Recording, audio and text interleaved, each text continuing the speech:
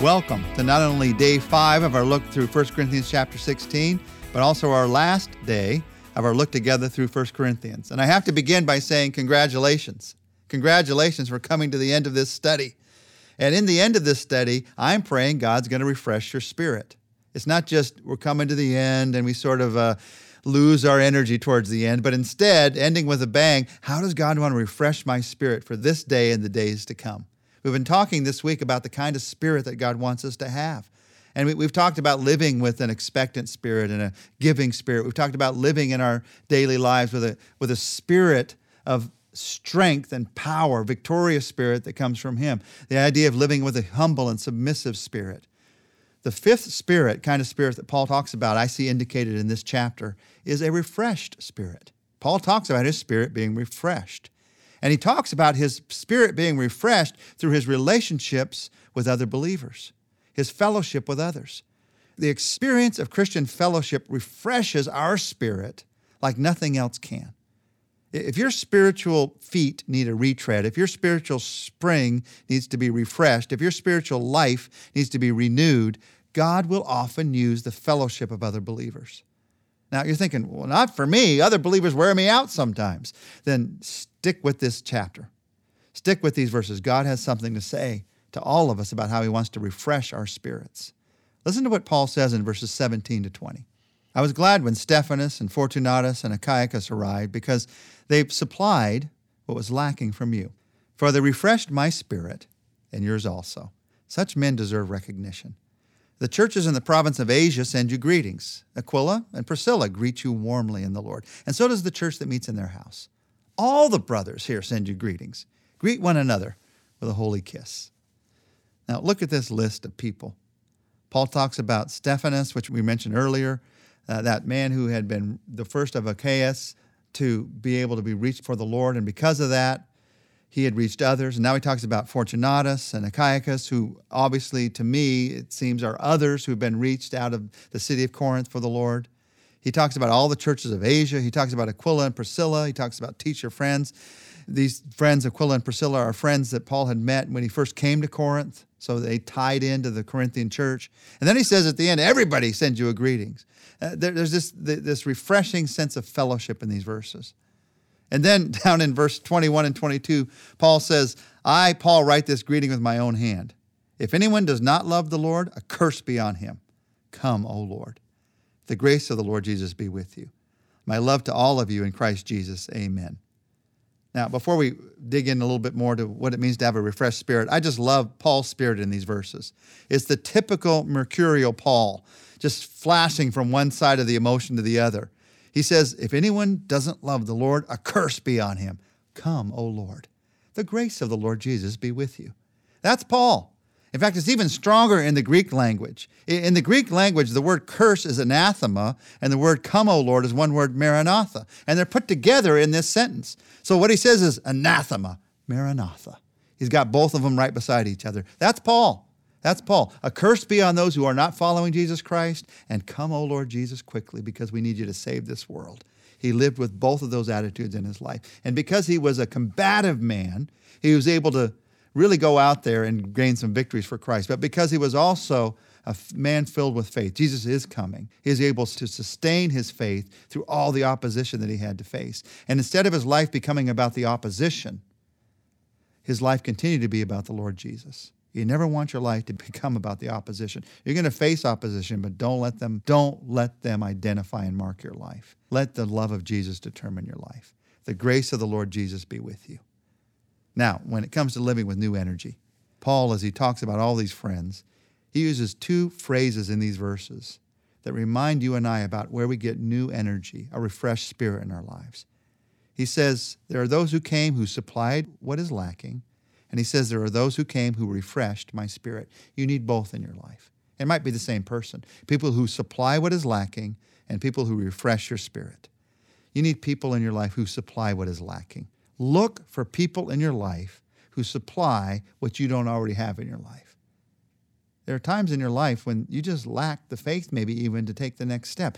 Then look for someone else who can help you to have that kind of faith. The temptation we have many times as believers is to think, I don't have enough faith right now, so I got to just get closer to Jesus And then maybe when I have enough faith, then I can get around other believers again because I'll have something to share with them.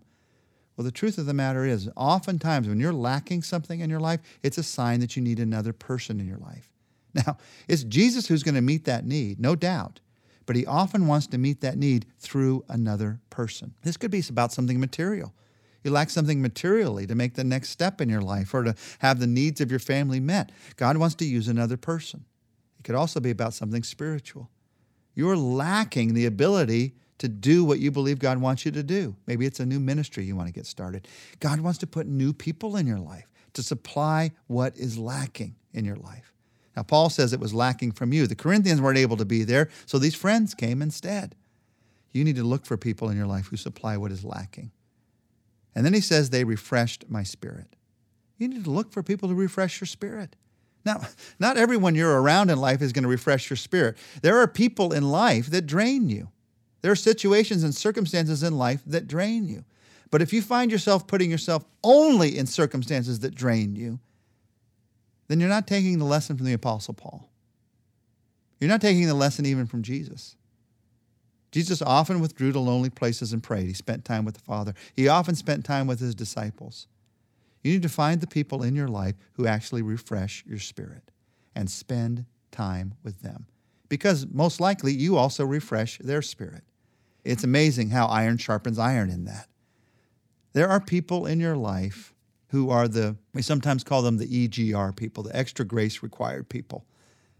Every time you're with them, and it may not be this way for everybody else, but especially for you, every time you're with them, you have to work hard at being a Christian. Well, keep being with them and keep serving them, but also find the other kind of people in your life. The kind of people in your life who are applauding you along the way, who are giving you strength. Somebody's called these balcony people at one time. They stand in the balcony, and when God's doing good things in your life, they are on your side. They are the kind of people who refresh your spirit. Do you have those kind of people in your life? If not, get them in your life. Maybe you had them in the past, and those relationships, for some reason, they've moved away. Something has happened, and you find yourself feeling drained more and more in the faith. Who do you need to get back into your life that refreshes your spirit, who supplies what is lacking in your life? And so with this, my love to you all in Christ Jesus, amen. We come to the end of 1 Corinthians. And I pray that spending this time with Paul has refreshed your spirit. This is the question and answer book of the New Testament. And it's my prayer that as he's answered their questions, he's given you a picture of what God wants to be doing in your life. As Paul has answered their questions about the divisions in the church, he gave us a picture of practical Christian unity. As he answered their questions about the struggles that they were having in worship, he gave us a picture of outstanding worship in our own lives. As he answered their questions about the struggles they were having with hope and life after death, he gave us a picture of the resurrected body that we can all look forward to. And that gets to the main lesson of 1 Corinthians. These believers were struggling, but God had answers. And because they told Paul they were struggling, God showed them the answers. The lesson of 1 Corinthians is we all struggle as believers. Don't pretend that you don't. So you can either pretend that you don't and never get God's answers, or you can tell God and you can tell others what you're struggling with. You tell God and you tell others what you're struggling with because he has answers. He has answers to those struggles that will fill you with faith, hope, and love. Let's pray together. Jesus, help us to talk about it. Help us to talk about the struggles that we have with other believers, the struggles that we have with worship, the struggles that we have with faith, the struggles that we have with doubt, the struggles that we have even with you. Help us to talk about it and then listen for your answers. To talk about it with you in prayer, to talk about it with others, and then listen to your answers. You're a God who is more than willing to listen to our struggles, but you're also a God who's more than willing to show up with answers in our lives. Lord, we don't want to live in the place of struggle, but we also don't want to live pretending that we never struggle. We struggle as believers. We admit it. We need your answers. So thank you for this book, through this book, for giving us so many answers. And thank you for the further answers that you have as we share with you our heart in day-to-day life. Thank you for the truth of 1 Corinthians. Thank you for the truth of faith, hope, and love. Let it sink its way into our lives. We pray this in Jesus' name. Amen. I'm glad that you joined us for this study of 1 Corinthians. As you may know, we have a lot of other studies in Drive Time Devotions. You can go to drivetimedevotions.com, and there you can look up many of our other studies, take any of the other books that we've already done, or you can just stick in with us for next week with this daily podcast. We'll be looking forward to the next book that we're going to study together. Thanks for being part of studying God's Word in Drive Time Devotions.